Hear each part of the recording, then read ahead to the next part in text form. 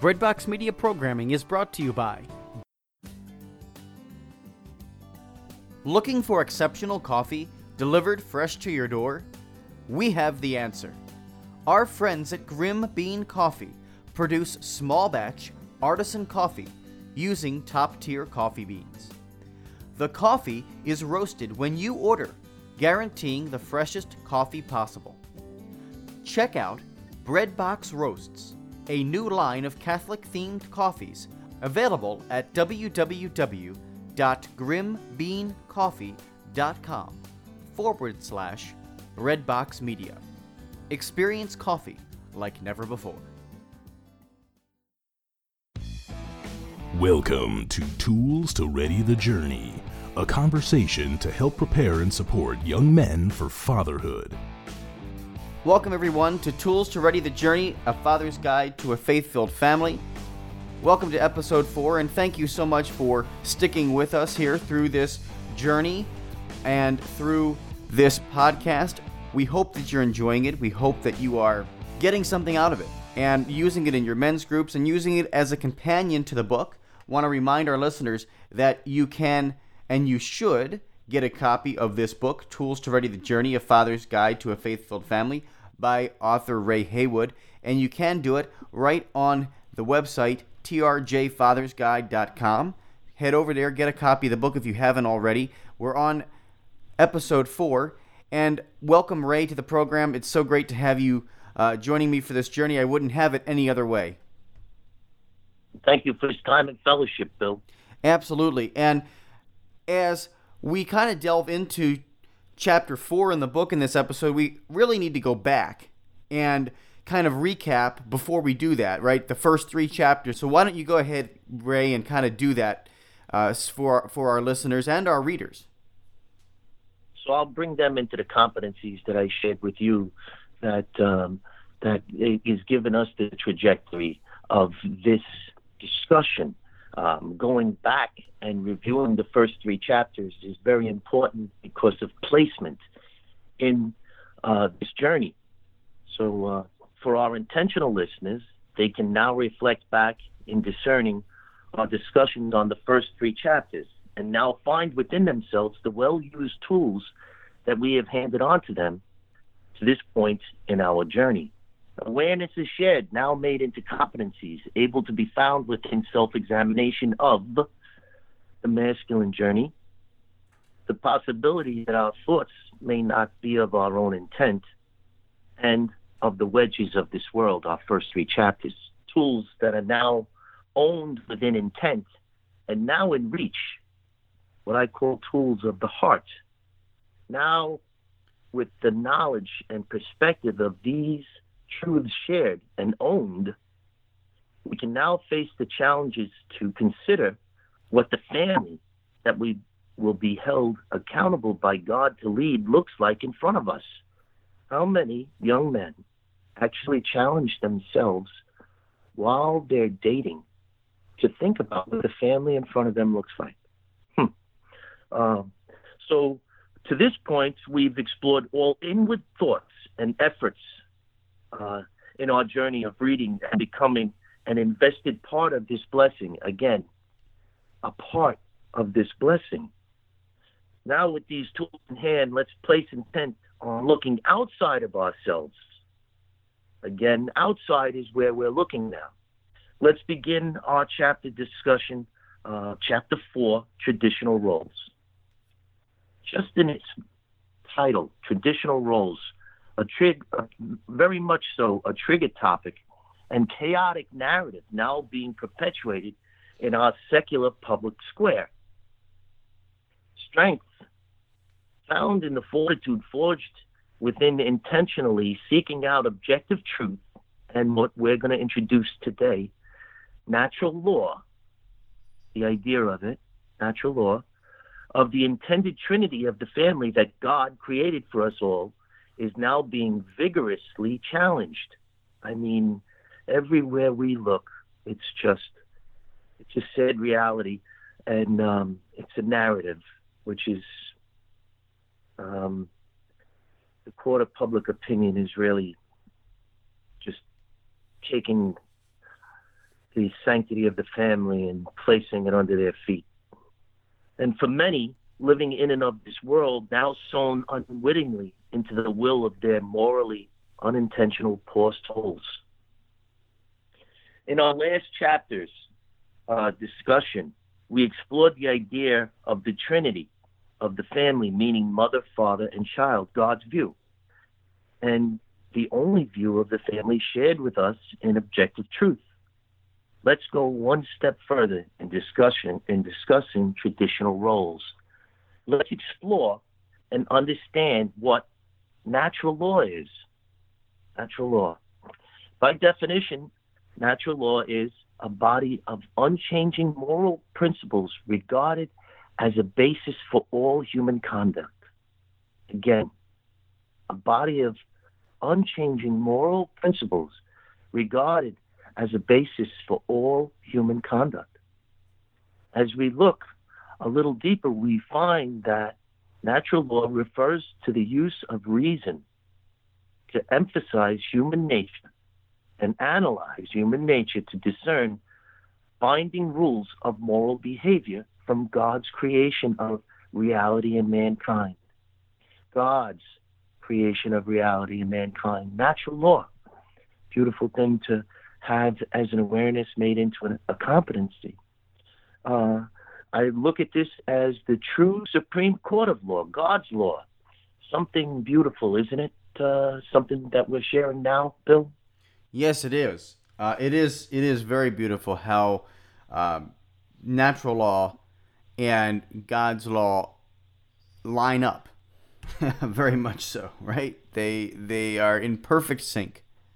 No worldly interpretation can change the sacramental God-given gift of marriage and his view of the family construct, shown to be true in so many unchallengeable ways in his design of our complementary humanity, or take away its authority within our physical lives.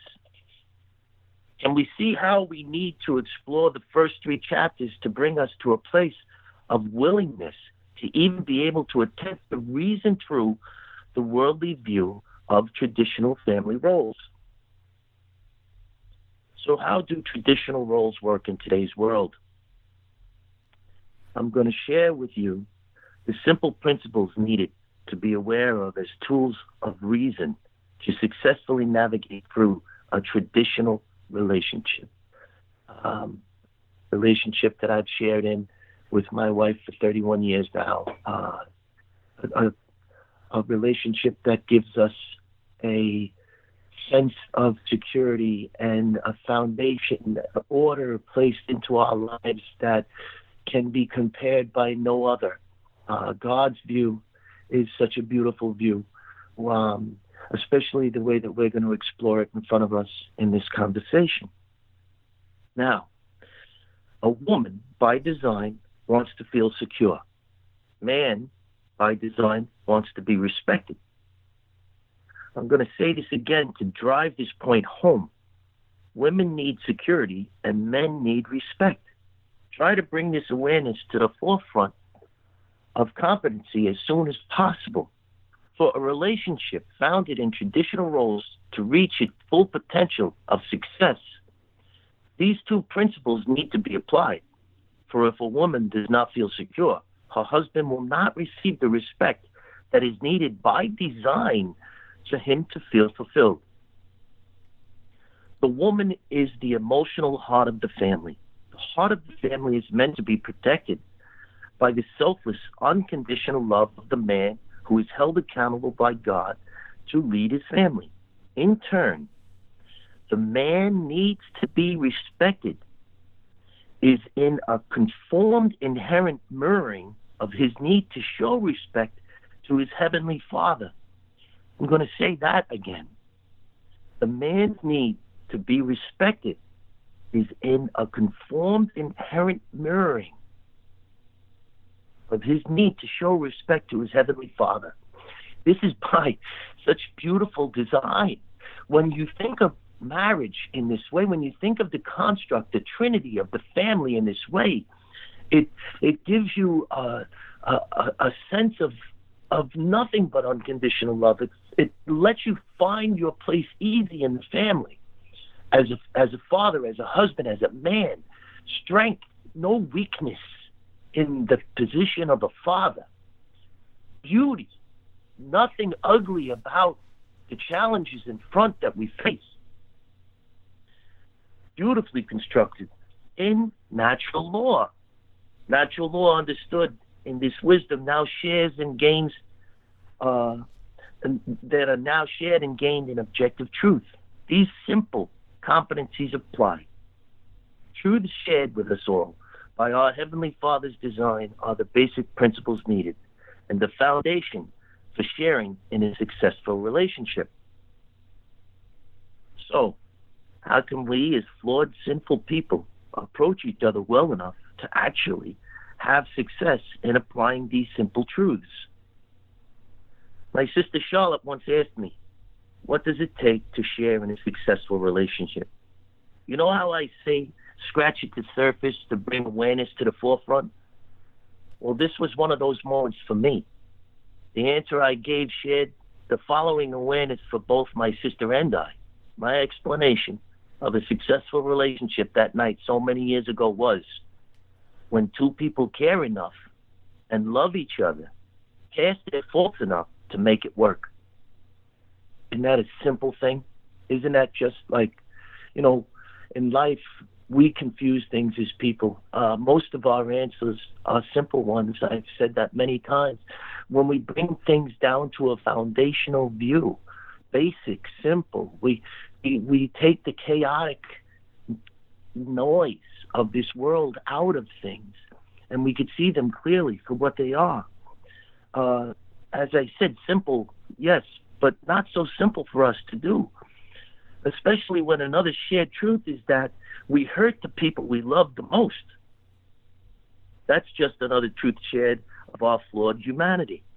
Just as in the truth that one-sided relationships will never work and are easy to identify when we take ourselves and emotion out of them. Here's something that I would like to share. If you were to ask my children what their father shares with them about what kills relationships, I know for a fact they'll give you a one-word answer: time. Time kills relationships because over time, we can't hide our true selves from each other. Our false selves, the person that we all reveal in the beginning of many of our newly formed relationships, is not a true reflection of ourselves. I shared in our last chapter discussion that the only thing that reveals truth in our physical lives is time of day. To lean a little further into that idea, we need to bring to our awareness that the only way we can find or see truth in many of our worldly situations is over time. In short, truth is told to us in time and over time. Just as over time our flawed humanity is going to be seen. This is a fact. Look back on your own lives to find this truth in what is being shared now. So how can we work past these challenging truths? By seeing them for what they are and holding true in our human nature. Only one way, through the lessons we learn about our humanity in humility. Humility, to face the truth of our own sinfulness. If we do not own the tools of the heart, which is humility, then the composure needed to learn from past mistakes now owned will not lead to lessons learned. Just more failed interactions and relationships will result. Let's go back to the original point made and now place some perspective into what is shared with applying what we have now learned. Women need security in a relationship and men need respect. Now begin moving forward in your relationships while applying these simple tools. These are the answers to the tests. Place these tools in your heart and sow them into your will. For over time and with intent, they will prove worthy of you handing them on yourselves. Ray, there are so many amazing points you've made in this. And as you just mentioned, to be able to sow them into your heart. Take these tools and sow them deep into your heart, and over time, they will become a part of who we are as young men. And it's so important that you have taken the time to really reflect and explain it all to us.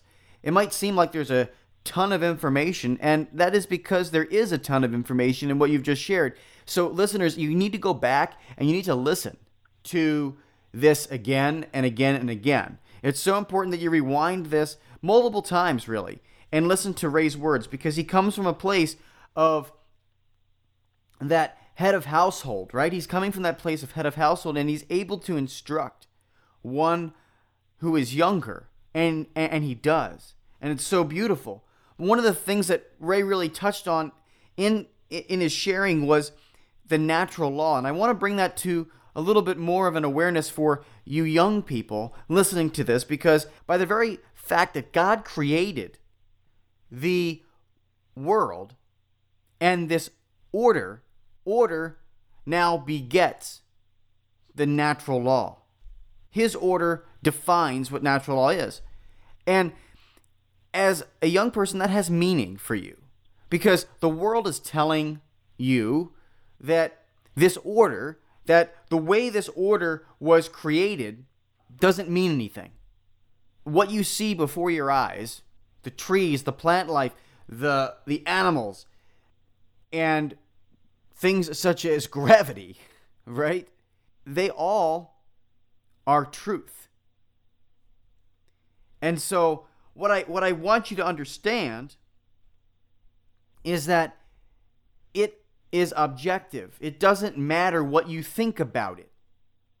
It doesn't matter, and it sounds a little harsh, right? It really does. It sounds a little harsh, but you don't get to define gravity. You don't get to define what makes a squirrel. You don't get to define what makes a tree, right? These things are true, and they're created by God. It's natural law. So therefore, it lends itself into believing and seeing that other things are objective beyond what we encounter in the physical world. So it's just like we say in the Creed.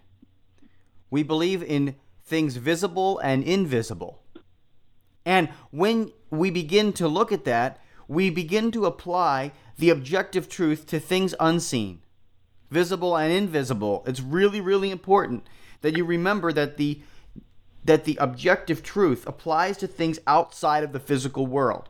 And we're not just going to start chopping down trees because we can't see them. And that is such an important principle that we have to really understand it and internalize it, right? We have to really understand it and internalize it. And it applies to the sacrament of marriage, as we're going to talk about in this episode of Traditional Roles. And so therefore, we have to understand that just because we don't see marriage like we see a tree or we see a squirrel or we see whatever out there in the world, it doesn't mean that the objective truth that marriage is between one man and one woman, and it's a covenant between that mirrors the Trinity. And just because you can't see it doesn't mean it's not real, folks. Yes, all of those points are extremely valid, but also we need to understand through natural law that marriage is defined. Chapter 4 leads in with the letter from St. Paul to the Ephesians. It's the 5th letter. Are you familiar with it, Bill? I am familiar with it, and it really is a beautiful passage. It says this: because the husband is the head of the wife, as Christ is the head of the church. He is the Savior of his body. Therefore, as the church is subject to Christ, so also let the wives be to their husbands in all things. Husbands, love your wives, as Christ also loved the church, and delivered himself up for it. In short, and mostly what every woman hears, and that is, as the church is subject to Christ, so also let the wives be subject to their husbands in all things. There are so many talking points for today's narrative when situational truth perpetuated in the worldly causes intentionally stops this verse here and continues with their own worldly interpretation. But when we view this verse through the lens of objective truth, selfless, unconditional love is the message that's shared. I challenge a God-sized view of marriage in exploring this further. Let's take ourselves out of this all for a moment. Let's look at this as intended by God. By following in Christ's example, we can see that Christ offers himself entirely to nurture his bride, the church. If we as husbands looked at marriage the same way, we would see that we too are called to offer ourselves entirely while nurturing the family that we are going to be held accountable by God to lead. What do you think, Bill? You talk about being accountable to God and then passing that on, through the obedience of the wife to the husband. And it's such a beautiful passage. But I remember when I was picking out the readings for my wedding just this past summer, I really wanted to capture something a little bit different than the traditional readings that were in the book for marriage prep. And I'll tell you that what the reading that I used was actually from, which has the same flavor, by the way, right? It was the reading from Philippians. And when you look at the reading from Philippians, it is very interesting because it talks about us having the same mind as Christ. And it begins with, right, if there's any encouragement, this is chapter 2, Philippians, verse 1. It says, if there is any encouragement in Christ, any solace in love, any participation in the Spirit, any compassion and mercy, complete my joy by being of the same mind, with the same love, united in heart, thinking one thing. Do nothing out of selfishness or out of vainglory. Rather, humbly regard others more important than yourselves, each looking out not for his own interests, but also everyone for those of others, having among yourselves the same attitude that is also yours in Jesus Christ. And that right there almost completes the scripture from Ephesians, right? When you pair those two together, what happens? You get this beautiful thing that says, here's how you are to act, having that same mind of Christ, having that same devotion to your wife that Christ does. No selfishness, no vainglory, being compassionate, being merciful, regarding yourself not as important as others, meaning your wife, right? And having the same spirit as Christ in your own heart and relying on the Holy Spirit. So, yes, I recognize that is so important. And, and unfortunately in the wedding liturgies, you hear so often these same readings that we become kind of tuned out to them. And that's the reason why when I was selecting the readings for my wedding, I was like, I'm going to shake this up just a little bit. I'm going to pull this from a different spot in the lectionary because I know that by listening to these words, compassion, mercy, selflessness, right? Yeah. That is what we have to bring into the marriage. So I almost encourage the reader and the listener, when you read those words from Ephesians, or you listen to those words from Ephesians, pair it with Philippians chapter 2, verses 1, and then if you really want to read it all the way, you can read it all the way to verse 11 because it is beautiful. But at least through the end of verse 4, and you will see how beautiful that those two readings are complementary of one another and will lead you in your faith and especially in a young marriage, of how to do it. So how does Christ successfully lead our all-enduring, everlasting church?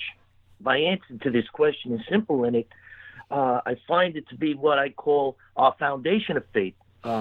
He leads through the sacraments and what they instill. Grace. Grace. What is grace? Grace is undeserving favor. What do you think about grace? I always view grace as it is certainly undeserved favor, absolutely. But the way I look at grace is a beautiful gift from God. It's something that we can't manufacture, right? So as a young person, you can't manufacture God's grace. It's a free gift from God. And again, St. Paul is so wise. He says, my grace is sufficient for you, right? And how beautiful is that, right? Knowing that grace is sufficient for you in your life, regardless of the struggles that you have, God is with you. Grace is almost like one of those things where you know that God is with you. God is saying, I'm with you. I'm gracing you with the gifts and the blessings of your life. And then our thing is to respond to that. Our part of that is to respond to that. I remember I was in theology class in my freshman year or my sophomore year in college, and I had to take a sacraments course, actually. Right? It was all about the sacraments. And one of the professors in that class, Father John Begley, he outright said, that we cannot manufacture grace, but you have to remember that grace is something that we must cooperate with. And when we are given grace, we need to cooperate with it. So part of that is recognizing what God's grace is. And as you do in this book really helps us recognize where God's grace is working, right? As you begin to unpack for us and understand more about the ways in which we can look at ourselves with the sacrament of marriage and as our husbands and roles as fathers, grace is all over your book because God has gifted you with that grace and that ability to cooperate with Him and create a way for young men and all men to really lead their families. So that's how I look at grace. So in grace, we also are shown mercy. In our reflection of humility in approaching our Heavenly Father, in turn, we receive grace, but also what we receive is mercy, that undeserving favor that is granted to us when we face Him, when we face the cross, when we face well our challenges. We receive mercy. Mercy so divine that it can only be shared in God's grace, to be understood. Just as marriage is so divine that it can only be shared in God's grace to be truly understood, the sacrament of marriage. So with these competencies, with these awarenesses now that we're gonna make into competencies, when we look around us, do we see men worthy of this role of being the father that you and I are describing within this chapter? Men who know their place in their own lives well enough to take on this role successfully. In the New Covenant teachings of Jesus Christ, objective truth reveals to us that God the Father sent His only Son, Jesus Christ, to lead His church. John 14:6, Jesus said to him, I am the way, the truth, and the life. No one comes to the Father except through me. Also taught to us in objective truth is God's plan for the family. The traditional role of the family, that no situational truth for the worldly cause for tolerance can see undone. Can you follow where I'm bringing us to a point where you could share in your view of what's being shared? Yeah, absolutely, Ray. I just want to use one of the quotes from your book, actually, real quick here, because you asked the question about, are you seeing out there in the world men who are able to lead their families? And, the answer really, unfortunately, is no. And you have a great line in your book. It's on page 28 here, and it says, sadly, in today's world, we see fewer and fewer men exhibit this kind of love. Rather, we see more examples of emasculated men whose self-indulgent, socially accepted behavior leads to careless relationships and unintentional fatherhood. And you see, so that's the battle we're up against. Those battles are things that we explore in the book, and they're thought-provoking, but they're also personal for us to come to that realization within our own hearts. We first need to own the tools that you and I are sharing in these moments now. The positives, the understanding of objective truth, the understanding of natural law, where these principles are clearly defined for us, where there's no subjective truth, situational truth within the defined roles that our Heavenly Father presented to us within the Trinity of the family, the mother, father, and child. Exactly. And also another thing I'd like to bring into the conversation is, indeed, by God's design, men and women are equal in dignity and worth, but by God's design, also very different. Differences that hold true in his design for the family. Right. Able to become... Go ahead. No, right. You're exactly right. And that's, and it almost reflects, as you're talking about how it's defined, the Gospel of Mark, right? It says it outright. Jesus says it outright. He says, "But from the beginning of creation, God made them male and female. So for this reason, a man shall leave his father and mother and be joined to his wife, and the two shall become one flesh. So they are no longer two, but one flesh. Therefore, what God has joined together, no human must separate," right? And isn't that beautiful how it is defined? You mentioned a few times in this episode, it is defined. And Yes.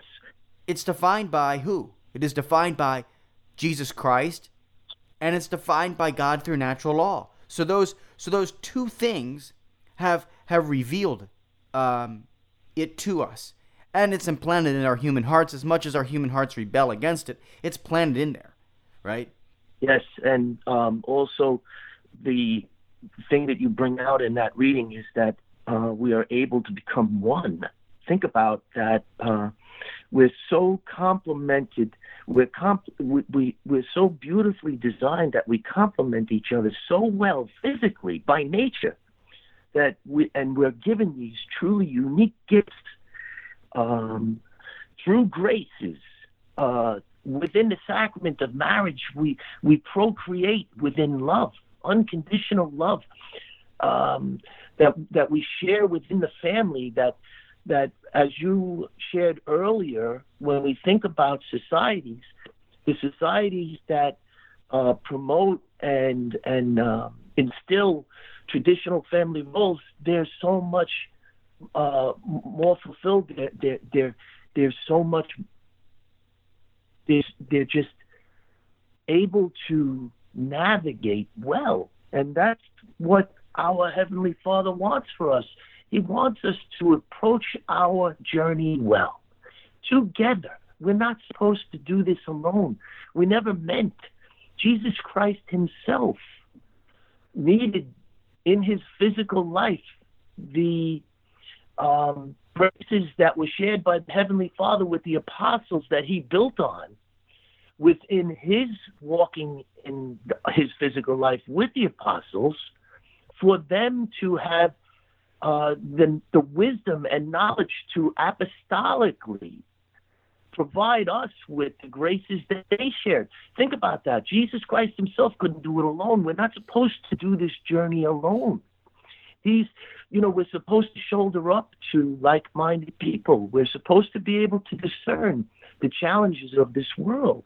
And when we come to these awarenesses and we come to read what you just shared in that reading from Mark, which is Mark 10, 6 through 9, where we truly become one, then we start to have the awarenesses that we could bring into competencies where we could discern further what the book describes and talks about, where other forms of family are viewed. And especially the way that we can approach our families who we love and sometimes love to a fault, where natural law is compromised within our free will, and we view things outside of our Heavenly Father's design. Because we love somebody, we compromise ourselves, we compromise our will. And it's not and it's a forgivable thing from our Father, just the way that our children, and you'll experience this as you have a family of your own, Bill, we can forgive our children of anything. As a parent, I tell you, there's nothing that my sons could do that I would not be able to accept and help them through. And I can't even imagine how my Heavenly Father can forgive me in my shortcomings, in my human approach towards my family. Think of his divine approach towards me. Exactly. So these things build and instill within me the graces that I find in the foundation of faith, the sacraments that the family is built within. All of these things are so beautiful, but we need to we're only scratching at it, as we've shared in the past. Our listener needs to turn the page on this. He needs to, so that he could find and share in the relationship that's worthy of God's undeserving grace, the measure of mercy that makes it all worthwhile. The challenges become small when there's safety and security found in Scripture. All of these truths come to our awareness is beautifully when men have conversations like you and I are, when we build on each other, Yes. when we build each other up instead of the worldly view of knocking each other down. Yeah, exactly. And, one of the things that I want to kind of bring out, and you highlighted in there, is the complementarity, right? The complementarity of husband and wife, man and woman, is brought out. It is brought out in this. I had a very smart deacon one time tell me, and maybe it was just one of those divine moments when my ears were open. But he talked about the Trinity, and he said that the Trinity is the perfect model of both unity and diversity. And how beautiful is that when we think about marriages, when we think about ourselves? We bring into the complementarity of each other as man and woman the perfect model of unity and diversity. So just spend some time, especially if you're dating or especially if you're out there thinking about getting married, think about the things that are complementary between you and your significant other, and how it's a perfect model of unity and diversity. And if it is a perfect model of unity and diversity, what is going to happen is everything is going to fit together perfectly. Your marriage fits together perfectly. It doesn't mean that you're going to have you're not going to have problems. It just means that there is going to be a unity in your marriage and also a diversity. And it's modeled after the Trinity. It's modeled after the Trinity. Each has its own person, but it is also brought together in unity. And so I just challenge each and every young person out there listening to this episode to really take to heart what we've said throughout the whole episode, but really spend some time reflecting, especially if you're in a relationship, reflecting on where the common interests are, where the common values are, and where the differences are. Because the differences are also very important, and it's part of the heavenly process. It's part of the Trinitarian nature to be the perfect model of unity and also unity and diversity. So that's what I kind of have to mention about that, Ray. But I also want to ask you a little bit about the image that you used of the ruler for this chapter in the book. As the reader flips through the book, there's such beautiful artwork, and the image for this particular chapter is the ruler. So why don't you talk to us a little bit about why you chose the ruler for this chapter? Well, when you think of traditional roles and then you look at that tool, the ruler, you think, wow, what is the message there? Only when you come through the journey that you and I just shared with the listener, only when they read the chapter and come to the end of it, will they view this tool the way that I placed it in to this chapter. So, by definition, a ruler is a person who rules or governs. But my placement of this tool into the chapter of traditional roles is used more as a means of measurement. And I stress that because I'm going to challenge our listeners right now to exercise within their free will to challenge themselves. Are they truly able to measure up to the role of the father and to approach well all the objective truths that we've shared, and also stress what natural law defines for us about the family unit, the trinity of the family unit, the mother, father, and child, and how our obedience in and of traditional roles will safely bring us through our journey here within family life, within the construct of the way that we view the world. You know, for the young listener, it's very important. Don't let the narrative, like we shared in the past chapters. Your thoughts have to be of your own will. Think about the last 3 chapters and how we explored them. And, you know, when we were looking outside of ourselves. Now, in this chapter, look within yourself and find within your will the challenge to understand well objective truth, understand well natural law, and to be obedient within, knowing that you're going to be held accountable by God for all of your actions here. These are truths that we need to focus on, and also think clearly about what the family looks like in front of you. As you're dating, look at the girl sitting across from you in that cafe.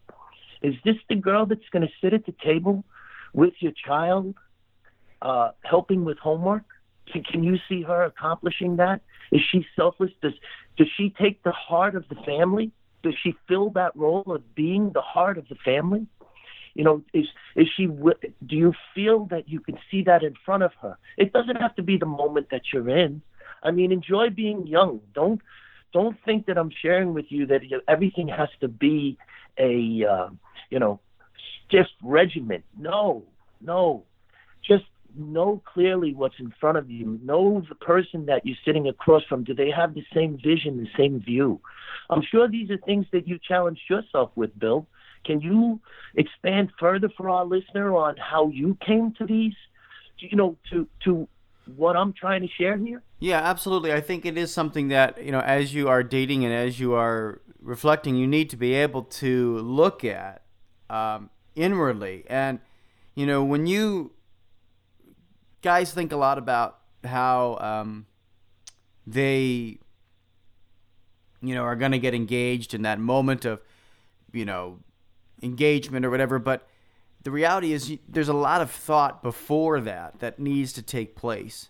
For our listeners, you might not know this, but I spent some time discerning priesthood, which I believe is just the thing for every man to do. I strongly believe that every man should discern priesthood intentionally. But beyond that, I met somebody while I was in seminary, in pre-seminary discernment process, that was actually from Las Vegas, and he had a checkered past, let's say, but he told me something that kind of stuck with me, and he said to me, "Do not get engaged after 6 months or a year or even 2 years." He said, At minimum, you should take at least 3 years of dating and everything that lifestyle entails, because it's really important that you get a very good picture of your future spouse. And only, as you mentioned earlier in this episode, does time do that. Time reveals it. As you mentioned, that time breaks up a lot of relationships, right? because you can't hide your true self over time. It's impossible. And that was his point, that by taking the time to test it, gold is tested in fire. So I challenge every young man out there that's had 6 months of dating, or a year, or even 2 years of dating. Give it time to allow the gold to be tested fully. And it doesn't mean that you're not going to see the weaknesses. It doesn't mean you're not going to see those things. It's going to be, as Ray said, do you envision that person that's sitting across the cafe table right now at you? Do you see them sitting across the table of your future child, feeding them food and laughing and playing? Do you see it like that? Because if you don't see it, then, you need to rethink it, and you need time to do that. So that would be my insight, Ray. And certainly the ruler and the way we rule measure that is over time. So definitely think that that's an important thing to leave our listeners with.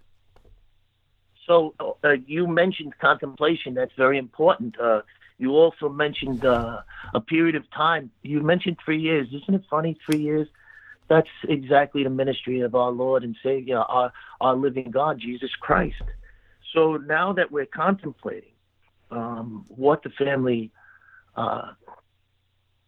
our family would look like in front of us, Chapter 5, owning your own faith, but it just leads in beautifully, because now you've come through the first 3 chapters, you've explored Chapter 4 of the traditional roles, you've got a very good sense of what is expected of you.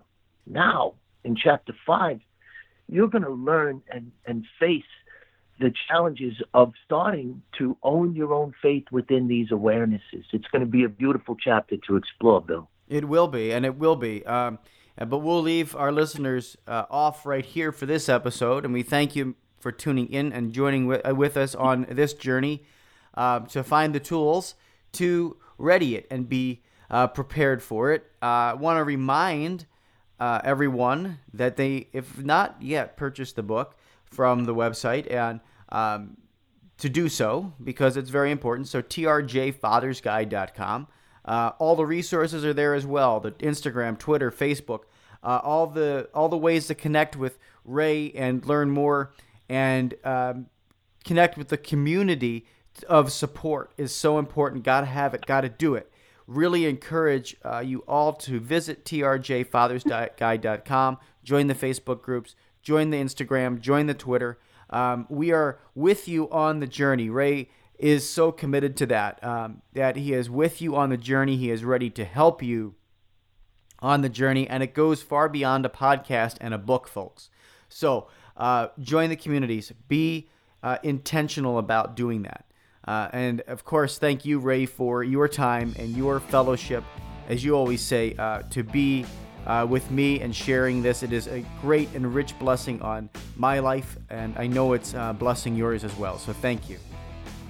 Thank you for the intent that you put into sharing this with our listeners. Thank you for this time and fellowship. Of course. Well, this has been an episode of Tools to Ready the Journey. Until next time, I'm Bill Snyder. For Ray Haywood, be intentional. You've been listening to Tools to Ready the Journey, presented by Breadbox Media. For more information about this ministry to young men, visit trjfathersguide.com or search for TRJ Father's Guide on Facebook, Twitter, and Instagram. Tools to Ready the Journey is a production of Patchwork Heart Ministry. To learn more about how Patchwork Heart Ministry can support your ministry, visit patchworkheart.org.